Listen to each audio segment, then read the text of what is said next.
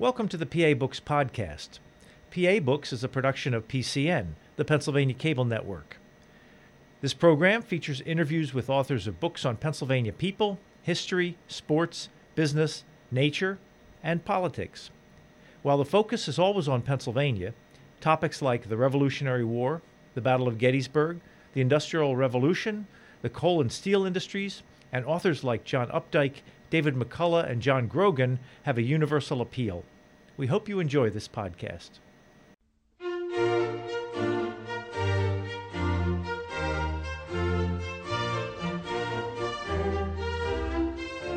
This week on PA Books, the author of Gettysburg's Forgotten Cavalry Actions, Eric Wittenberg. Eric Wittenberg, author of Gettysburg's Forgotten Cavalry Actions. How long have you been a Civil War fan? Oh my. I am 51 years old, and it dates back to third grade. I grew up in southeastern Pennsylvania, and as you know, Brian, you can't swing a dead cat there and not hit something historical. And so I've always had an interest in history, and in the instance of the Civil War, it was a trip to Gettysburg when I was in third grade, and I've been hooked ever since. What do you remember about that trip? I get asked that often, and it's interesting because it ties into some of my primary interests in the battle. There are three things that I specifically remember about that trip. One, of course, is the rocks at Devil's Den, but I think that's every kid. The other two things that really stuck with me about that day were Buford and his cavalrymen on day one, and the death of John Reynolds. And my interests in Gettysburg are primarily oriented around cavalry operations in the first day of the battle, even to this day. How often do you go?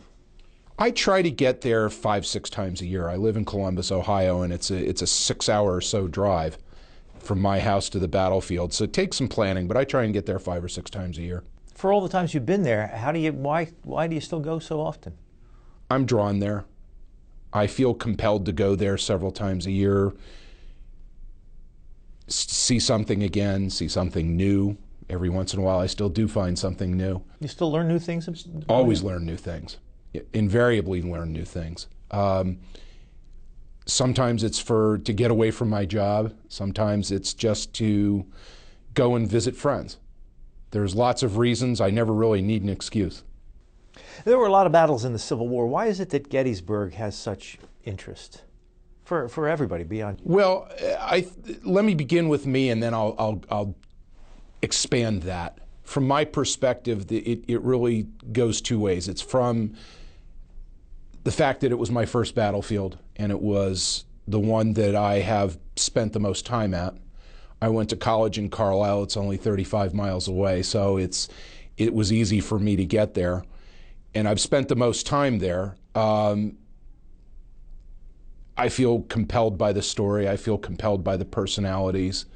I feel compelled by the fact that it took place in my home state of Pennsylvania. With respect to everybody else on a much grander scale, I think that it is probably a case of the human drama, the fact that the Battle of Gettysburg tends to get the most, for lack of a better way to put it, publicity of any of the battlefields. It probably also has to do with the fact that Gettysburg is often considered to be the turning point in the war, that once the combination of the Union victory at Gettysburg and then the surrender of the Confederate Army at Vicksburg the following day are viewed as the turning points. So I think that the combination of those two things draws people. The battlefield is probably the best marked and interpreted of any of them.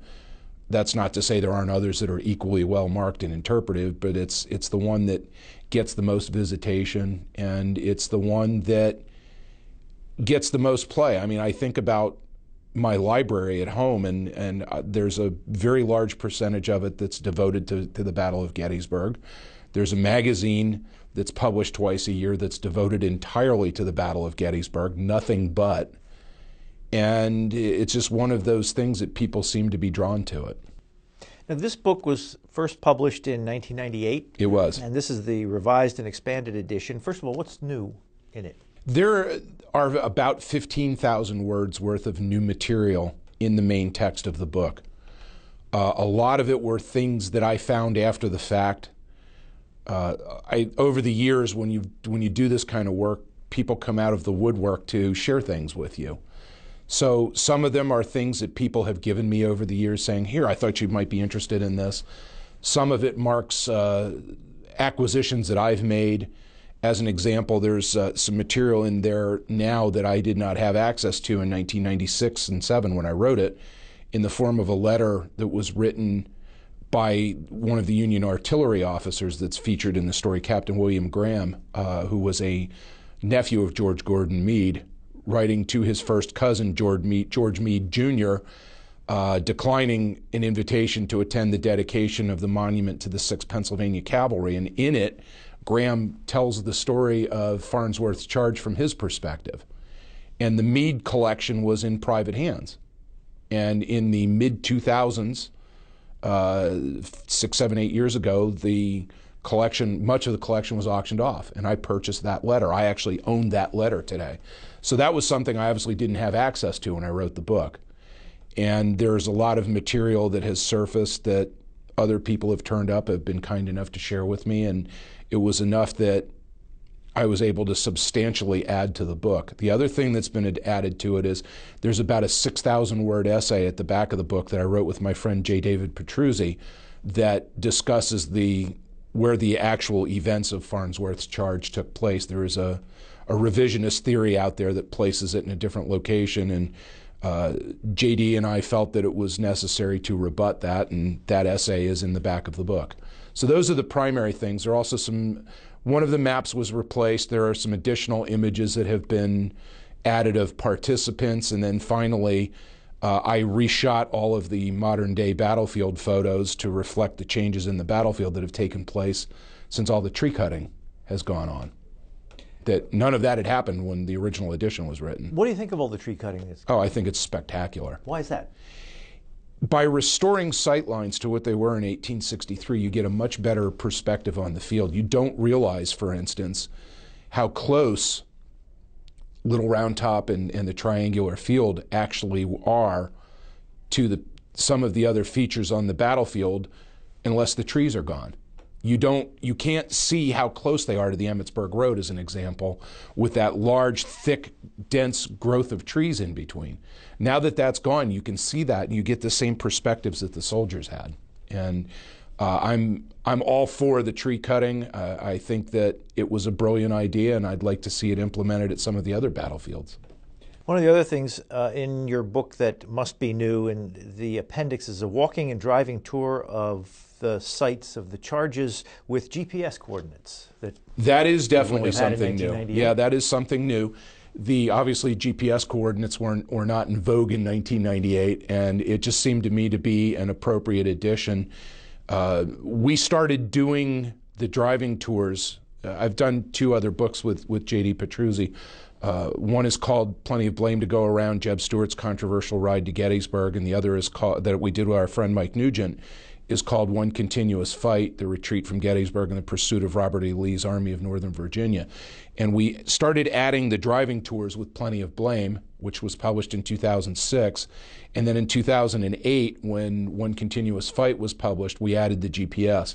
And it's been very popular. We get lots of compliments for it. So I figured might as well add it to this as well. And one of my other books is called Protecting the Flank, that is a study of Brinkerhoff's Ridge and East Cavalry Field. And while that had a driving tour in it when it was published in 2001, I think it was, I've gone back and added the GPS coordinates to it too, and that will be out later this year. People seem to really like it. If you take your GPS unit, you can program in the coordinates before you go, set the thing to go, and it'll take you from place to place to place without you having to do anything. It makes it almost impossible to get lost. Do you have a big collection of Civil War stuff? I have about 2,000 books, and I have some documents that I've accumulated over the years. I like autographs, so I've collected some autographs. I have a few primary source documents, and I have some weaponry. Being a cavalry student, I have an 1863 Sharps cavalry carbine. I have an 1861 light cavalry saber. I have a pistol that's been identified to an officer of the 6th Pennsylvania Cavalry. And then I also have a full-scale replica of one of the lances that was carried by the 6th Pennsylvania Cavalry in the first half of the year that was made for me by a friend of mine by the name of Tom Canfield, who has done an extremely exacting replica of this lance. It's 9 feet long. It's hard to take it anywhere because of that. When you get together with other people like you who are so immersed in the Civil War, what do you talk about? What's the conversation like? Sometimes it's about sports. But most often it's about what are you working on? What are you finding in your research? Is there anything I can help you with? Would you like me to review your manuscript for you? Those types of things. I've had a lot of people who've been very kind to me over the years and sharing things with me and taking time to review and comment on my manuscripts. So I try to return that favor whenever I can. I'm a big believer in karma, and I've always believed that if I can do something to help somebody as a thank you for all that's been done for me over the years, I will always do my level best to return the favor. Has the history of the battle changed since this book was first published in 1998? Perceptions of the importance of certain people or certain events? It's constantly evolving, Brian, and that's the thing. It's constantly evolving for the simple reason that new things turn up all the time. You know, whenever you think you've gotten the last word on something, something new turns up and things change. And the example of that letter by Captain Graham that I mentioned to you, to George Meade, has a different account of the exchange between Judson Kilpatrick and Elon Farnsworth from any I've ever seen anywhere else. And that's the one that I included in the new edition of the book, just because it was something different. This is the Captain Graham who I think you described as being universally hated? No, that was Captain Cram. Oh, Cram. Of the 6th U.S. Cavalry, who the men referred to as Damn Cram. No, this was Captain William Montrose Graham, who was the maternal nephew of George Gordon Meade and who commanded the battery of horse artillery that served with Wesley Merritt's Reserve Brigade during the fighting on South Cavalry Field on July 3rd. Now, your book is called Gettysburg Forgotten Cavalry Charges. Why are they Actions. Why are they forgotten? They have always been these 3 actions that the book addresses, which are the charge of Elon Farnsworth, the charge and death of Elon Farnsworth and his brigade, Wesley Merritt's fight on South Cavalry Field, and then the Battle of Fairfield that took place all of which took place on July 3rd, have been really overlooked for a lot of reasons. One is none of them lack the drama of the mounted saber charges on East Cavalry Field, and they've also been obviously overshadowed by the drama and majesty of Pickett's charge. And the Park Service, to give credit where it's due, until the first edition of the book came out, really didn't do anything to encourage the thought that the Battle of Gettysburg didn't end with the repulse of Pickett's charge. And much of what takes place in that book actually happened after the repulse of Pickett's charge. So the Park Service has now begun to shift its interpretation a little bit. There's now some interpretation out there of Farnsworth's charge, whereas there never was before the original edition of the book was published. And it's nice to see that the Park Service is starting to pay attention to these events, and they are in turn getting some interest from the public, which is ultimately why we do what we do. What was life like for the cavalry? If you were a cavalry soldier, were you an elite? Some thought of it that way. In the Southern Army, it was more considered that way for the simple reason that many of the Confederate cavalry units were militia units that were made up of gentlemen. In the Northern Cavalry, it was much different because mostly, while some of the officers were certainly the elites, most of the enlisted men were guys who worked in shops and factories and didn't know the first thing about taking care of horses, didn't know the first thing about riding horses, had to learn all these things. So for the first year and a half of the war, the Confederate cavalry pretty much rode circles around the Union cavalry, and the tide began to change in the late fall of 1862, and by the summer of 1863, the two forces were very much equals. Life in the cavalry was in some ways different from life in the infantry. In some ways it was more difficult, because in the infantry all you had to do was worry about yourself. In the cavalry you had to worry about yourself and your horse, and the horse came first, always. Your responsibility as a cavalryman was to get up in the morning, make sure your horse was fed and watered. You took care of grooming the animal. You took care of making sure that your equipment was in good shape. You took care of any veterinary issues that the horse had. You made sure it was properly shod, all those types of things. Then you could focus on yourself. So cavalry duty was more exacting and more demanding simply because you had to be responsible for both yourself and for your horse. There are also different tactics. There are different applications. The primary role of cavalry has always been scouting, screening, and reconnaissance. So that means that cavalry was often distant from the rest of the army. And they're out doing scouting and picket duty, and it was often lonely, not very pleasant, difficult duty. One of my earlier books was a set of letters that I edited by a sergeant of the 6th Pennsylvania Cavalry who wrote home to his brother in a letter, and the line was so good I had to pick it for the title of the book, and it was, "We have it damn hard out here," describing what it was like being out on picket duty in the wintertime.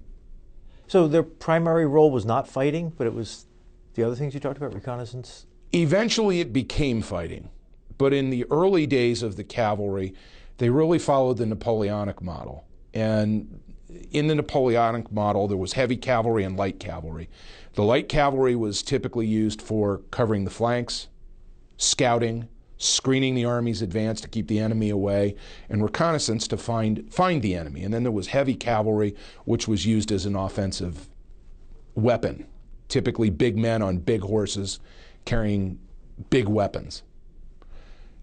Unfortunately, the advent of rifled weapons made heavy cavalry pretty much obsolete, for the simple reason that the range of weapons became so long, and a big man on a big horse is a pretty easy target. Plus, the terrain in the United States is obviously very different from the terrain in Europe. So the doctrine evolved differently, and traditionally the role of cavalry was strictly that of what the Napoleonic model would call light cavalry, although we had distinctions here. And in 1861, there were 3 types of mounted units. There was light cavalry, there were dragoons, who were trained to fight both mounted and dismounted. And finally, there was the 3rd regiment was called, or there were 5 regiments, but the 3rd type was called the Regiment of Mounted Rifles, and it was what it sounded like. It was men mounted on horses who moved from place to place, dismounted, and fought like infantry using infantry weapons. With the coming of war in 1861, the federal government did away with those distinctions, and everybody was equipped and redesignated as cavalry. There were 5 units in the regular army, and a 6th one was raised. That's the 6th U.S. that fought in the Battle of Fairfield. And in the early days of the Civil War, the Union in particular did not make very effective use of its cavalry. The units were broken up. They didn't serve as cohesive units. There was no corps structure. There was really not even a brigade structure in the East. Had a company here and a company there, parceled out as messengers and orderlies. It wasn't until the spring of 1863, when Joseph Hooker took command of the Army of the Potomac, that the approximately 12,000 mounted men attached to the Army of the Potomac were massed into a corps of 3 divisions. And it's the combination of that massing of forces combined with, in the spring of 1864, them being armed with 7-shot Spencer repeating carbines, that the primary focus of the cavalry began to shift away from scouting, screening, and reconnaissance to becoming a mobile strike force. And by 1865, that was the primary role of the cavalry. In the spring of 1865, an officer by the name of James Harrison Wilson commanded a 16,000-man mounted army that tore through the heart of the Deep South in the spring of 1865 and actually put a thorough defeat on Nathan Bedford Forrest at a place called Selma, Alabama, not long before the surrender of Lee's army at Appomattox. And Wilson's 16,000-man mounted force was the largest mounted force, and certainly the best equipped mounted force the world had ever seen. And it was very much the prototype for the type of tactics that are used by the Army's mounted units today, only instead of using men on horses, it's men in tanks. So they would be on horseback, riding in, shooting as they rode at fixed. Sometimes, but in many instances, they would dismount and fight like infantry. Now, we ask what happens to the horses. 1 out of every 4 men would be detached with the specific duty of holding his and 3 of his friends' horses so that they were ready and they could mount up and jump on the horses and ride off if they needed to do so. So obviously if you fight dismounted, your strength is automatically reduced by 25%, but hopefully with repeating weapons like the Spencer or the 1st Washington, D.C. Cavalry carried a 16-shot magazine weapon called the Henry rifle that obviously had tremendous firepower. So hopefully you were able to offset that reduction in manpower by having firepower. And by the spring of '64, most of the Army of the Potomac's Cavalry Corps was armed with Spencers, and it was an extremely effective force. Now, what makes what John Buford did at Gettysburg so interesting is there were no Spencers in Buford's command. The Spencer carbine didn't exist yet. It didn't go into mass production until September of '63. And the only Spencer repeating rifles in the Army of the Potomac were all of the 5th and 4 companies of the 6th Michigan Cavalry of Custer's brigade. And they weren't with Buford on July 1. So what Buford and his men did in conducting their covering force action on the 1st of July at Gettysburg was all accomplished using single-shot breech-loading carbines, which makes what they did all the more remarkable. Just to refresh everybody's memory, what did they do? Buford deployed his men in a position that was approximately 6 miles away from what becomes the main Union line of battle on July 2nd or 3rd, and conducts what is today called in modern military parlance a covering force action, the purpose of which is to trade space for time for the main body of the Army to come up. So Buford's initial positions were simply vedette posts manned by 2 or 3 dismounted soldiers far away, and their job is strictly to send up an early warning and perhaps fire a shot or 2 to delay the advance of the enemy, and then they fall back to the next prepared position, which is called the Grand Guard or the Picket Reserve. They're both the same thing, which is the next prepared position. In this case, it was just on the other side of what we call Knoxland Ridge today. Then a main line of battle was formed on Hers Ridge, and finally the ultimate line of battle that Buford formed and that was ultimately taken up by the infantry was on the western slope of McPherson's Ridge. And it took from the time that the first shots were fired by the picket post on Knoxland Ridge at the Whistler blacksmith shop at anywhere between 6 and 7 in the morning. It took the Confederates almost 2 hours to deploy into line of battle from column of march. So those first shots bought 2 hours. And then it took the Confederates another 3 or so hours to drive Buford's line all the way back to McPherson's Ridge and almost off McPherson's Ridge when the lead elements of the First Corps came up and relieved them. So that's what makes what Buford's men accomplished with single-shot, non-repeating carbines as remarkable as what it was. Was that the key to the whole battle, that the Union was able to take McPherson's Ridge on the first day? It's not so much it was able to take it, it's that the defense that Buford designed, which was to protect the high ground that is massed among Culp's Hill, Cemetery Hill, down Cemetery Ridge, and then to the Round Tops at the southern end of the line. Buford recognized that ground on the way into town on June 30th and recognized that was the place for the Army to stand and fight. So what he did was he designed this defense called a covering force action, is what it's called today, the purpose of which was to keep the fighting away from that defensive position so the main body of the Army could come up and occupy it. So to say to seize McPherson's Ridge is not necessarily accurate. To make it the locus of the fighting for the first day so that the high ground behind it could be occupied is a much better way to describe it. How would a cavalry keep the horses from getting spooked and just bolt when shooting was going on? Well, they spent an awful lot of time training. It was not uncommon for a cavalry regiment, when it wasn't out in the field doing duty, to spend 3 and 4 hours a day doing nothing but drilling.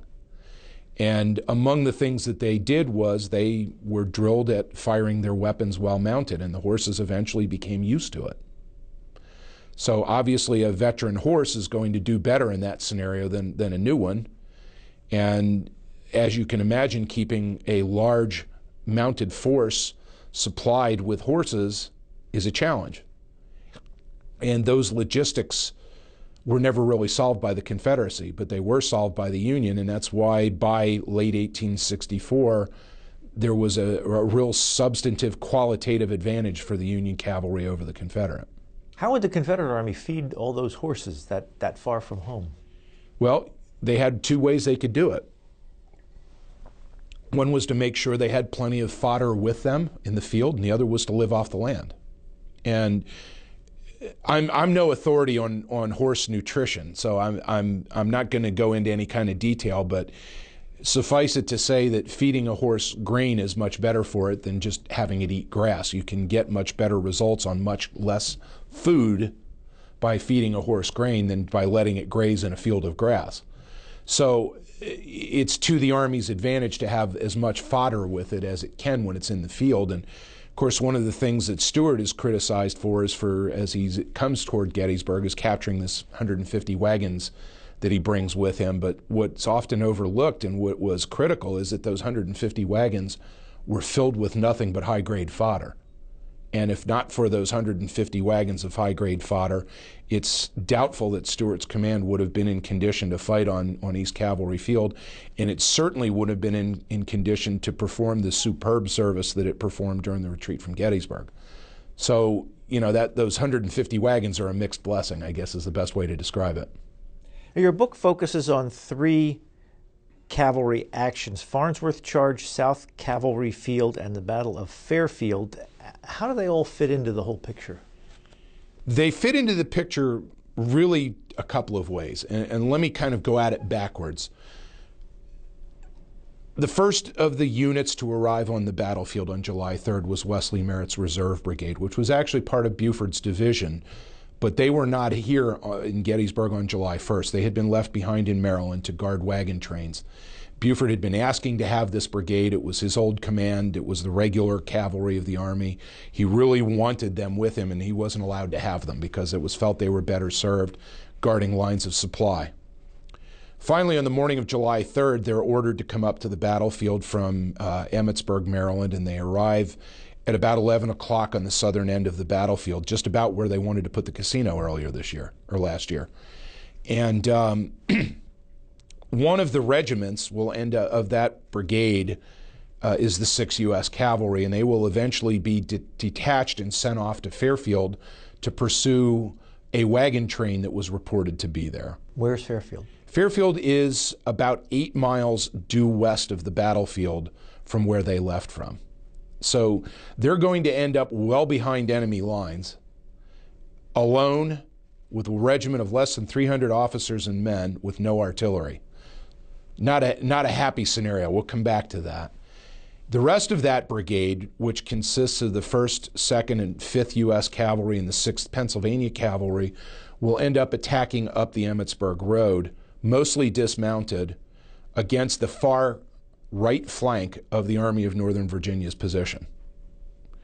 They will actually have some success in driving the Confederate infantry. Initially there was about 100 Confederate cavalrymen there that were described, of the 1st South Carolina Cavalry, and then a bunch of teamsters and wagoners that were described by the colonel of the 1st South Carolina as the ragtag and bobtail of the Army.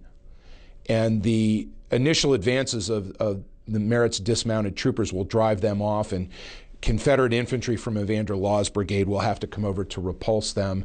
In the meantime, Merritt spots some open ground and sees an opportunity and sends the 5th U.S. Cavalry on a mounted charge that actually, for a brief moment, actually gets around the Confederate flank and into the rear. But the timely arrival of that Confederate infantry that was sent by Evander Law will arrive just in time to repulse them, not far from what's the Eisenhower Farm today. And they'll then fall back, and that will deteriorate into dismounted skirmishing for the rest of the day. But it keeps Confederate infantry tied up. Alongside of it, to the right of Merritt's brigade, will come one of the two brigades of Judson Kilpatrick's division, the other one being on East Cavalry Field under George Custer. This is the brigade under Elon Farnsworth. And Farnsworth's men will be operating on some of the worst ground imaginable for mounted operations. It's hilly with bigger outcroppings of rock. It's heavily wooded. These are not good areas for mounted operations, but Kilpatrick has orders to operate on the Confederate flank, and he will do so over the course of from about 10:30, 11 o'clock in the morning until after the repulse of Pickett's charge. And the charge by Farnsworth's command is ordered to make a mounted charge. And although Farnsworth objects, he ultimately orders the charge and leads it himself. Only one of his units is able to break through, and that's the 1st Vermont Cavalry, largely because they're mounted on small, sure-footed Morgan horses, who are about the only ones that could handle that type of terrain. They break through the Confederate line, they charge at Confederate artillery in position on a hill, and are repulsed, much like the charge of the Light Brigade at the Battle of Balaclava in the Crimean War in 1854. And they then turn right, headed toward the Peach Orchard, where they draw fire from Confederate artillery and infantry. And then they head back in the direction of Big Round Top, from whence they came, where they come under fire by first the 4th Alabama Infantry and ultimately by the 15th Alabama Infantry, which is the same unit that had fought for Chamberlain's men on Little Round Top the day before. And Farnsworth is killed leading that charge. A number of his soldiers are wounded and captured. An officer of the 1st Vermont who's riding at his side by the name of Captain Oliver Cushman suffers a horrible wound, and he's shot in the face at point-blank range. And survives. He did survive. There are photos in the book that were taken of Captain Cushman before the war, and then a photo of him taken after the Battle of Gettysburg, and there's a very prominent scar in his face that you can see. It's very obvious, and you see the toll of what combat and warfare took on Oliver Cushman. What's interesting about Farnsworth's charge is that I know of no other charge, let me rephrase that, I know of no other attack by the Union Army on any field in the Civil War where the officer commanding it was killed while leading the attack behind enemy lines. Farnsworth is, to the best of my knowledge, the only one, and I find it ironic that he's the only brigade commander or above on the Union side to fall on the battlefield at Gettysburg who doesn't have a monument, and I think that's sad. That has not changed since this book first came out. It has not changed. The Park Service doesn't want any more monuments because it doesn't want to be responsible for maintaining them. Their position is we can't afford to maintain the ones we already have. And I can understand that to some extent, but I would like to see the veterans' wishes fulfilled, because one of the things I found when I was researching the original version of this in 1998 was an article that was published in a veterans newspaper called the National Tribune in I want to say 88 or 89, that described a proposed monument to Farnsworth in great detail. It talked about where they wanted to put it, so it was obviously something the veterans wanted, but it never got done. Who was General Farnsworth? Where was he from? He was born in, was born in Illinois and raised in Illinois. Ultimately ended up in Michigan for a while. Was expelled from the University of Michigan for some drunken carousing that led to the death of one of his friends. His uncle was a prominent Republican congressman from Illinois by the name of John Franklin Farnsworth, who raised the 8th Illinois Cavalry Regiment at the outbreak of the war, which was often called Farnsworth's Big Abolition Regiment, so that should tell you something about his politics. And young Elon was commissioned to captain.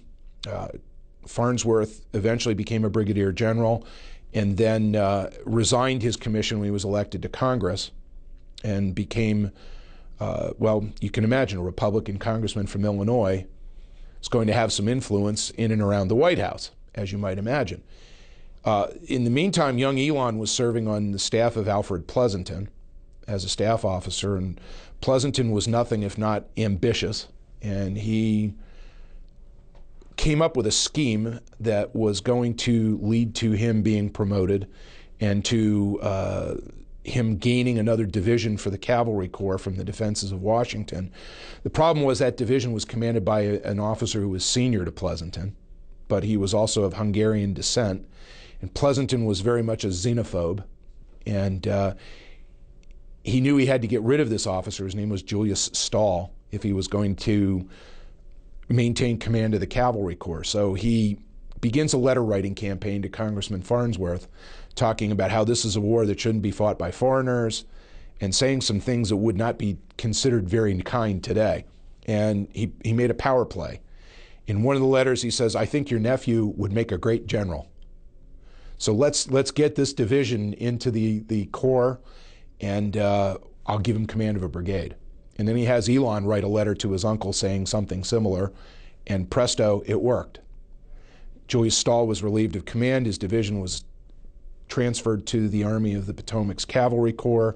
Judson Kilpatrick was given command of it, and the two brigade commanders were replaced. One was replaced by George Custer. The other simply didn't have a brigadier general in command of it, so when Elon Farnsworth was promoted to brigadier general and took command of it, he was the ranking officer in the brigade. He got to wear his general's star for exactly 5 days. He was something like 27 years old when he became a general? 27 or 28, young man. Tell me about Judson Kilpatrick, because he sounds like an interesting guy. I want to read this here. You say, Kilpatrick displayed flashes of brilliance as a combat officer, but was one of those scalawags men either loved or hated. You say he was accused of taking bribes, stealing horses and tobacco and selling them, and impropriety in borrowing money. He was actually imprisoned in Old Capitol Prison for that for a time in the fall of 1862. Kilpatrick's from Deckerstown, New Jersey. His father was a militia officer and a farmer. Little Kill, as he was called, graduated from West Point in one of the classes of 1861. There were two a month apart because they accelerated one because they needed officers.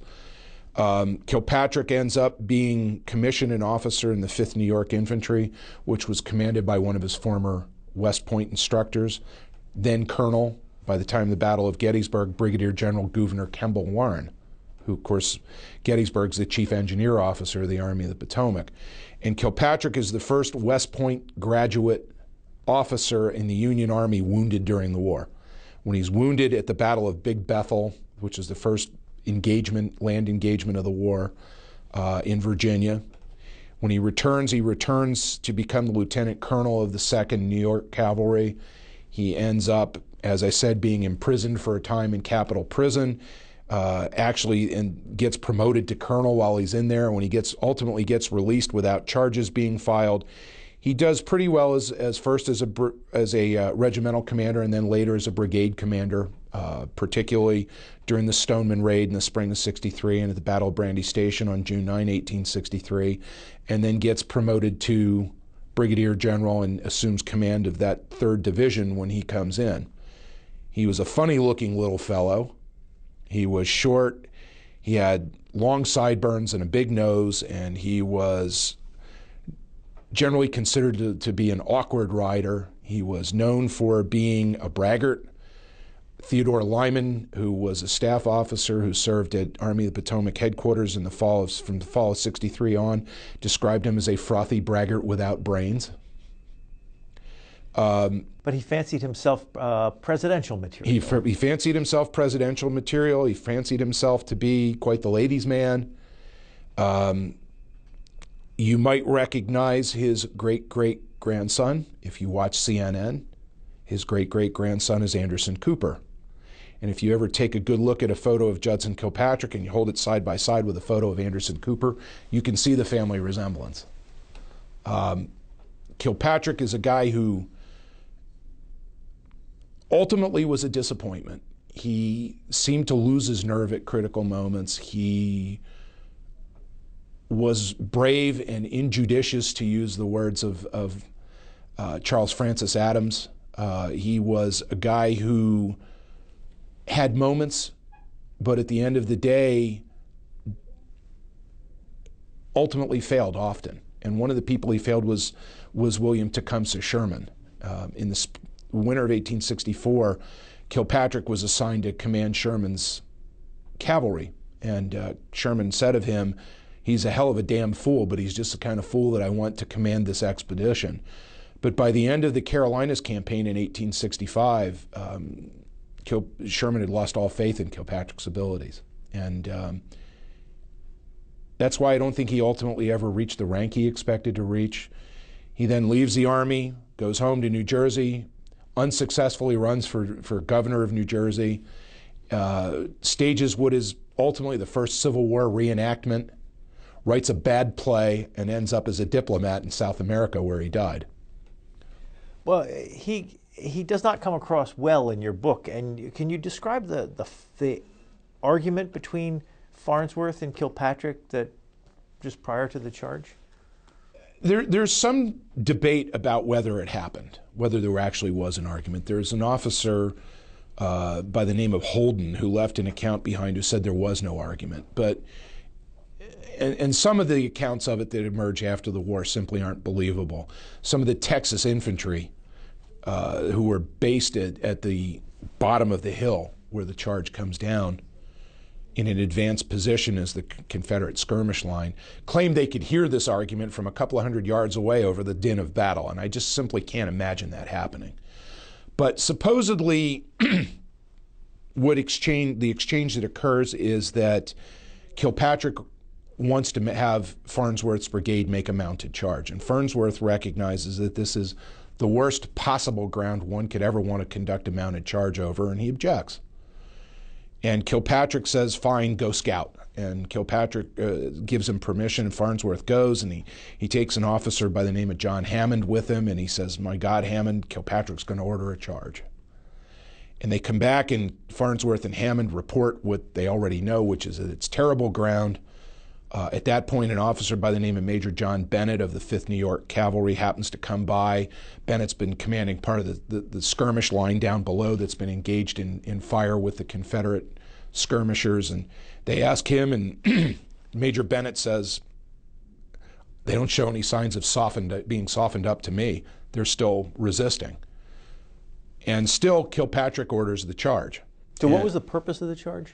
The purpose of the charge was to try and turn the flank, if possible, if not to capture artillery, at the very least to make mischief. And I want to touch on that in a bit. It's Napoleonics at work. One of Napoleon's maxims is that cavalry charges made at the right time can break an enemy. And the thought was, in the wake of the repulse of Pickett's charge, a Napoleonic cavalry charge could in fact shatter Lee's line. But that was not to be, because it was uphill into the teeth of 10 pieces of artillery. Had no chance of succeeding. But Farnsworth recognized that, and there's an exchange that wasn't very audible, but it's to the effect of, "Nobody but me leads my cavalry, General," and finally Kilpatrick says something what triggers that is Kilpatrick says something to Farnsworth, the effect of, "Fine, if you won't lead the charge, I will." And Farnsworth was terribly offended by that because it was impugning his bravery. And he says, "I'll lead the charge, but you have to take responsibility." And Kilpatrick is heard to say, "Fine, I will accept responsibility," and off he goes. You quote Captain William Graham, the career horse artillerist, witnessed the exchange between Kilpatrick and Farnsworth, and he said, "If Farnsworth had replied to Kilpatrick, 'I wish you would lead the charge, General, and I'll ride boot to boot with you, sir,' the charge never would have been made." And I think Captain Graham was exactly right about that. That wasn't Kill's style. You have a section in the book that speculates on whether Farnsworth took his own life. There are lots of accounts out there, mostly Confederate, that suggest that he did. And I go through many of them, not all of them, but many of them, and relate them verbatim and ultimately allow the reader to draw his or her own conclusion. But being a lawyer, I can't resist arguing my case. And one of the things that I did was I pointed out two things. I pointed out the fact that when Farnsworth's body was retrieved the next day by the regimental surgeon of the 1st Vermont Cavalry, that officer reported that there were no wounds above the shoulders. And of course, many of the accounts were that Farnsworth blew his own brains out. Well, you would think that a pistol ball would have left a visible wound. So, and the doctor also points out that there were multiple wounds, any number of which would have been fatal. So that's one. And the other reason why I tend to think it didn't happen is for the simple reason that the only reason why I believe Farnsworth led the charge at all was because Kilpatrick had challenged his courage. And if that's the case, if I'm right about that, why would he then take the coward's way out and take his own life? This is after he had been seriously wounded. Yeah, it just doesn't make sense to me. So I ultimately tell the reader to draw your own conclusion, but I make my own thoughts known. Now, the second of your 3 cavalry actions is South Cavalry Field. Right. And what's interesting about South Cavalry Field is that it was, in terms of casualties, 50, 60, very small engagement. What's intriguing about it, though, is that charge that was made that briefly got around the flank and was repulsed. None less than James Longstreet recognized the threat. And Longstreet, when he wrote his memoirs, talked about how a charge by a whole brigade, or perhaps a division there, and these are Longstreet's words, not mine, could have made more mischief than any other cavalry charge in history.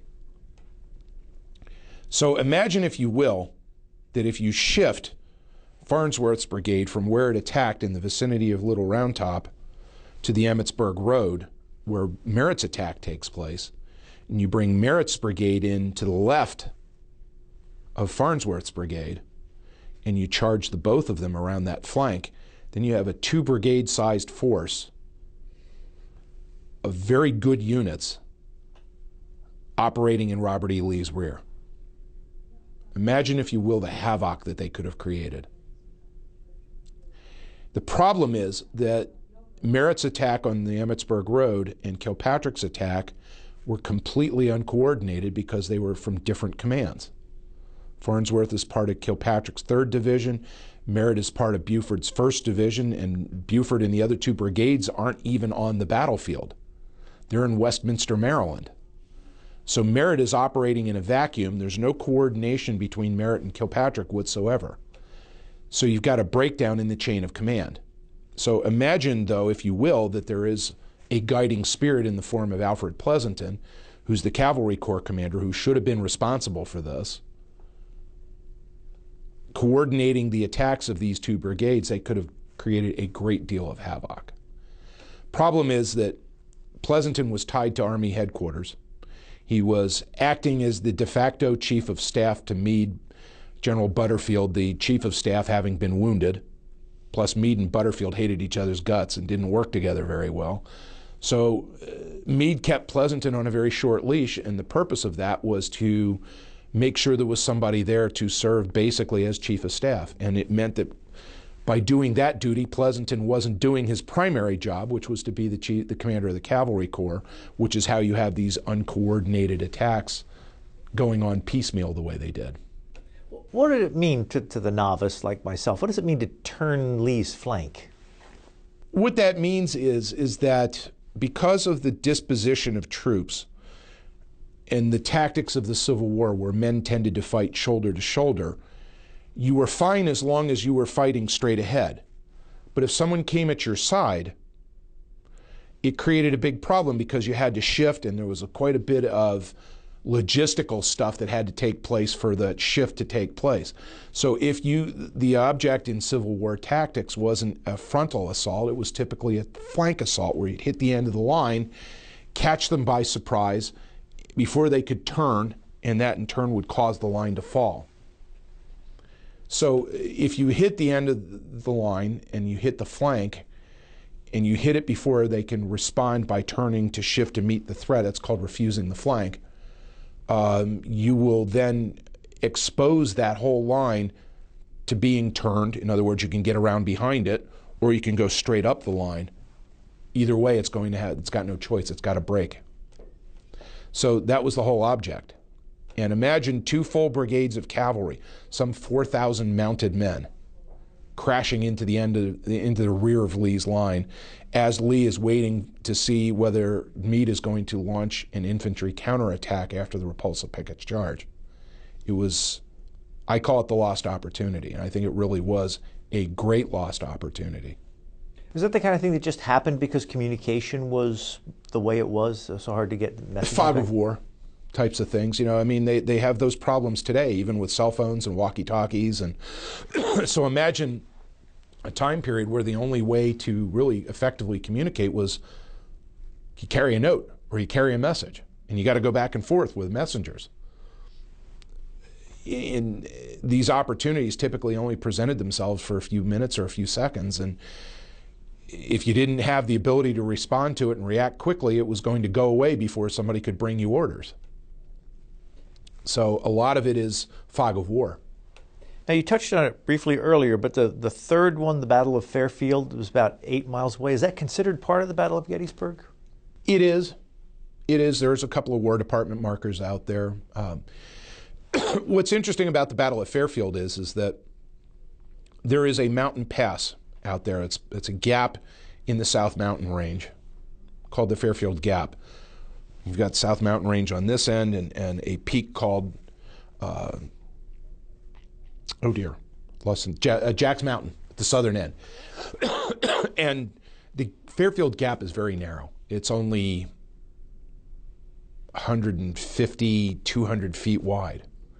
And there's a swift-running creek that runs along the base of it, and that's actually what created the gap. So if you send a force out there to hold that gap with artillery, you could hold it almost indefinitely, and because it would be very difficult to flank, and it would be almost impossible to attack directly. And had the Union occupied those Jack's Mountain passes, there's one on either side of Jack's Mountain, they would have forced Lee to take a different route for the retreat. So perhaps a better use of Merritt's brigade would have been to send the whole brigade out there to take those and seize those mountains passes, instead of sending them up the Emmetsburg Road at Gettysburg. Instead, Merritt will send the 6th U.S., less than 300 officers and men, without artillery, to go try and capture this wagon train. And when they get there, they discover not just a few wagons in a wagon train, but 2 full brigades of Confederate cavalry. And the lead brigade in that column of march was commanded by a fellow by the name of Brigadier General William Edmondson Grumble Jones. And if ever there was somebody whose nickname suited his personality, it was Grumble Jones. And Grumble's guys put a pretty good whooping on the 6th U.S. Cavalry out there. And it was a pretty nasty fight. The first charge was repulsed by the 6th U.S., and then the second charge succeeded. There were ultimately two Medals of Honor awarded to soldiers of the 6th U.S. Cavalry for their valor in the fight there. And one of those scenes is depicted on the cover of the book. That's Sergeant Martin Schwenk of the 6th U.S. saving Sergeant George C. Platt, of the 6th U.S. Cavalry, saving the regimental colors from being captured. And there's, of course, a bridge named in Philadelphia for George Platt. One of the officers who was wounded out at the fight at Fairfield was a 22 or 23-year-old lieutenant from northeastern Ohio by the name of Adna Ronanzik Chafee. By 1904, Adna Chafee is the commanding general of the United States Army.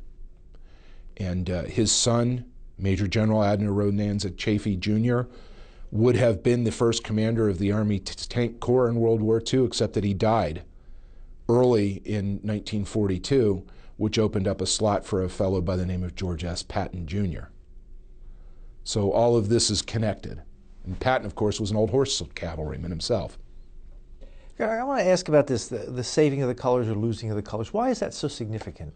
Well, your regimental colors were the rallying point. It was the regimental colors and the national colors were the center of the line. It was the thing that you rallied on, and they were the pride of every regiment. So the last thing you wanted to do was lose your colors, because that was a humiliating thing. But it was more than symbolic? I mean, it had a practical It absolutely had a practical, because you would rally on the flag.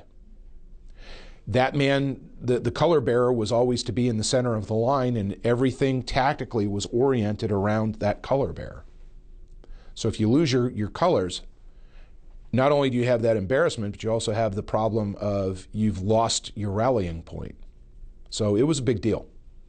And the image there, painted by Don Stivers, that's on the cover of the book, is of Sergeant Platt saving the 6 U.S.'s colors from being captured at Fairfield. And he was awarded a Medal of Honor for that. Now, you, in your book, there's quite a few people who do not come across well for various reasons. Who distinguishes themselves? There's a lot of guys. Chaffee, for one. Chaffee was badly wounded and refused to give his parole, and was left behind by the Confederates and eventually was able to return to duty. He was given a brevet promotion for that. Farnsworth, I think, clearly distinguished himself with his courage. Major John Hammond of the 5th New York Cavalry, who went on the scouting expedition with him, deserves credit. The horse artillerists who accompanied these men deserve credit. Certainly the Confederates on the other side who defended, in particular against Farnsworth's charge, deserve credit. Do I think that ordering the charge was a foolhardy thing to do? Absolutely. Do I think Kilpatrick would have been censured had the Union lost the Battle of Gettysburg? Absolutely. But winning forgives a lot. And it forgave Kilpatrick. It certainly forgave Daniel Sickles. I think certainly had there been a Union defeat at Gettysburg, Sickles would have been court-martialed. I don't think there's any doubt about it. Was there always, after a battle like this, always an inquest to see who did well or who blundered and who should be punished? Because you say in the book here that Kilpatrick was promoted after this and Merritt was promoted after this, but was there always that study? Well, Merritt will, of course, end up being the last commander of the Cavalry Corps at the end of the war. Merritt will go on to have a 43-year career in the regular army and commanded the expedition that captured Manila in 1898. When he retired, he was a second-ranking officer in the Army, so this is a guy who obviously was a good soldier. But at the same time, he'd only been promoted to Brigadier General on June 28th, and these events take place on July 3rd. And this is his first engagement commanding troops on the battlefield. So because of that, I tend to give him a little bit of slack. Kilpatrick's another story. Well, he's already had 2 engagements where he's been a division commander, and he has already proven himself to be somewhat rash. And Kilpatrick, I think, was so eager for self-aggrandizement that he made a poor decision in ordering that charge. And it's easy to be a Monday morning quarterback, and it's easy to sit back and say, what was he thinking? And you try not to do that so much. You have to kind of put yourself in his shoes, and he had orders to operate on that flank. He had orders to try and make mischief, and I think he legitimately believed that he had an opportunity. And it was a poor choice. And I don't condemn that poor choice as much as I do the failure to communicate and coordinate with Merritt. That's what I think is really the big sin, more than anything else. How do you keep all the names and places straight in your mind? Are you always reading and studying and refreshing the names? That, and when you live with them as long as I have, it's easy to keep them straight. I've now written this same book twice. So it's not hard to keep them straight. And of course, Wesley Merritt, like I said, ends up being the last division or the last corps commander of the Army of the Potomac's Cavalry Corps. So he will be there throughout the rest of the war in a position of command responsibility. Kilpatrick will end up commanding cavalry under Sherman in the West. And I ended up writing a book about another one of Kilpatrick's battles. So he's a guy that I've spent a lot of time with. He's not my favorite officer, which is why I started to say unfortunately. But he's a colorful fellow, and he does make for entertaining reading. So he does have some purpose in life, but it's one of the great, I'm not one for what ifs. I try to avoid them, but there's one I can't resist, and that is, what if John Buford hadn't died in 1863? And I often wonder what that cavalry corps would have looked like. Now, it's entirely possible he wouldn't have been there because he'd been asked to go west to take command of the Army of the Cumberland's Cavalry Corps at Chattanooga.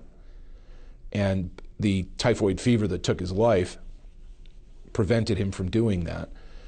But imagine, if you will, a battle between John Buford and Nathan Bedford Forrest. And one of Forrest's division commanders was John Buford's first cousin, Abraham Buford. So that might have been quite the battle royale. We're just about out of time. What book are you working on now? I am just about to get started editing a set of letters by an officer of the 5th Michigan Cavalry who served on Custer's staff, who was killed at the Battle of Front Royal in August of 1864. So I've got that project. I've got one I'm doing with my friend Scott Patchen, where we're going to do a tactical study the first day of the Battle of Gettysburg. And I also need to finish a project I started, which is a study of Phil Sheridan's May 1864 Richmond raid that led to the death of Jeb Stuart at the Battle of Yellow Tavern. We'll have to keep an eye on those when they're published, and we hope you will come back. I'd love to. We've been speaking with Eric Wittenberg. He is the author of this book, Gettysburg's Forgotten Cavalry Actions. Thank you very much. Thank you, Brian. You've been listening to a podcast of PA Books, a production of PCN, the Pennsylvania Cable Network. We'd like to hear from you. Our email address is pabooks@pcntv.com. Like us on Facebook to learn more about PA Books.